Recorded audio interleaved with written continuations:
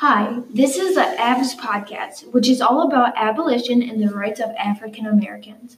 I'm your host, Alexander Bose, and with me today are Sydney Sable and Lauren Peters.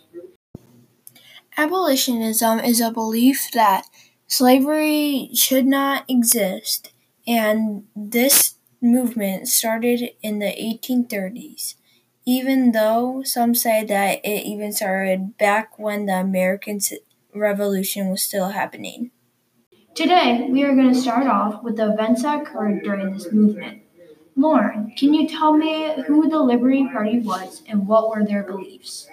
The Liberty Party was a party who broke away from American anti-slavery, the party, because their beliefs were different. Their beliefs, they believed the Constitution was an anti-slavery doc, whereas William Lloyd Garrison, an American anti-slavery who was part of American Anti-Slavery Society, believed otherwise. The Liberty Party wanted to spread out and help people, where Lloyd Garrison led as more of a protest. It dissolved after John P. Hale dropped out of the election because the Liberty Party liked him, and that's why. Yeah. Who was for slavery? So John C. Calhoun was a senator of South Carolina. He was for slavery, and so was George Fitzhugh.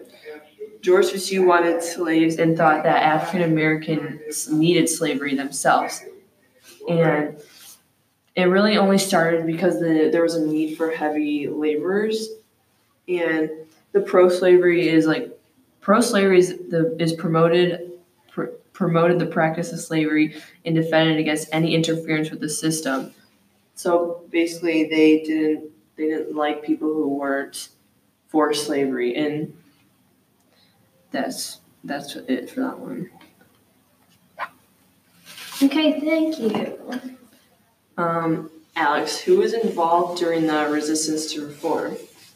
So basically, to say overall, the resistance to reform was a group that didn't want slavery to be disbanded. They didn't like the abolition movement. The people involved were, one of them was, as you said, John C. Calhoun. He was against it because they liked slavery for things like crops and labor, which included slaveholders, people from the South, and some people from the North who wanted the products produced by goods. Okay, so we'll move on to American Colonization Society. So, Alex, what was the American Colonization Society and what were their beliefs? So the American Colonization Society, what they believed in was they believed that slavery should be gone, yeah. But the thing is, they decided that what they wanted to happen was send all the free slaves over to Africa. So in what is now known as Liberia, that is where they sent them.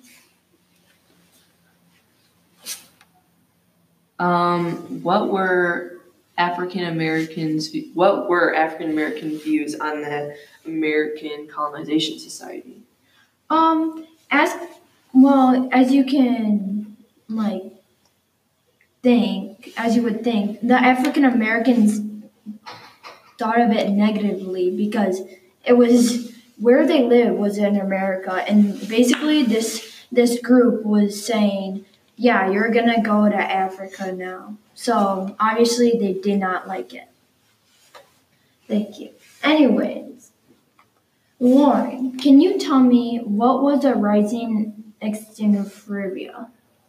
So xenophobia is the fear or hatred of strangers or foreigners or of anything that is strange or foreign. The people feared that the foreigners were going to be coming over and taking their jobs and mostly their land because there were a lot of them coming over, and they hated the foreigners and do anything to stop them. And they basically had lots of prejudice against anyone who was like them that came over. Okay, thank you. And now, Lauren, can you also tell me what the anti-Black sentiments were?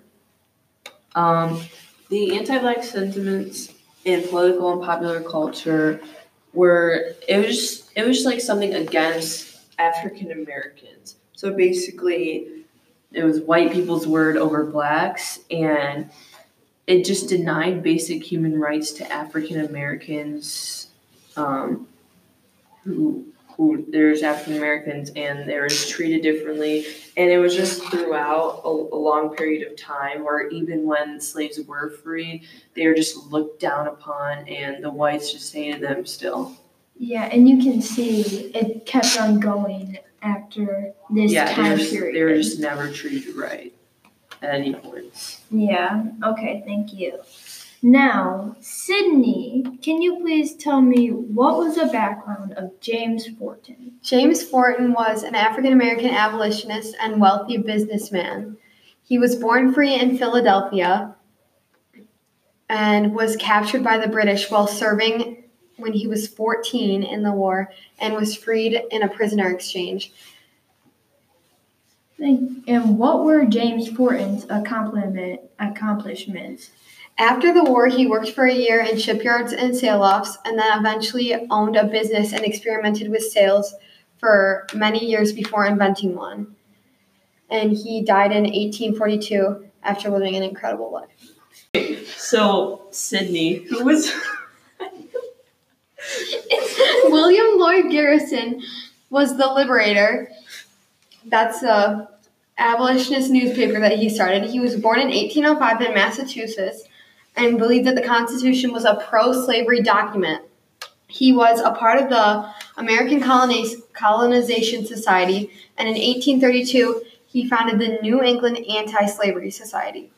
In 1833, he helped organize the American Anti-Slavery Society, writing its Declaration of Sentiments and serving as its first corresponding secretary. Okay, and moving on, who was Sojourner Truth?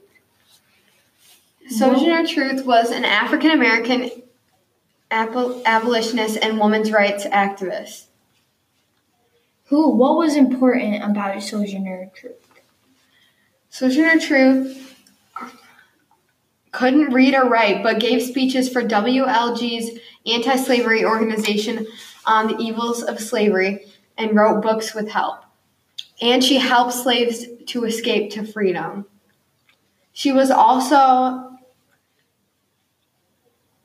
born into slavery in 1797, and her original name was Isabella Baumfried, but changed it years later because the Spirit called on her to preach the truth. Thank you. And now, who was Elijah Lovejoy? Elijah Lovejoy was an American Presbyterian minister, journalist, newspaper editor, and abolitionist that was born in Maine and moved to Illinois to write without fear and was successful for a year. She was killed by a pro-slavery mob during an attack in 1837, and there is now a Lovejoy Award that honors a member of the newspaper profession who continues the Lovejoy heritage of fearlessness and freedom. Why was Frederick Douglass an important abolitionist, Alexandra? Because he was basically a leader of the movement. He was born into slavery. He then escaped, and he had to hide. And then after he was free, he gave speeches, and he was noticed by William Lloyd Garrison in Garrison's newspaper of the Liberator. So what are some important things that he did throughout his life? Not just why was he, what did he do? So First of all, as I said, he was born into slavery. So that was important because he gave him the perspective of what it was like. And that, in my opinion, gave a big step into the abolitionist movement. And not only that, but he also made his own newspaper called the North Star. That is all the people and events from the abolitionist movement all summed up. Hope you learned something and thank you for listening to our podcast.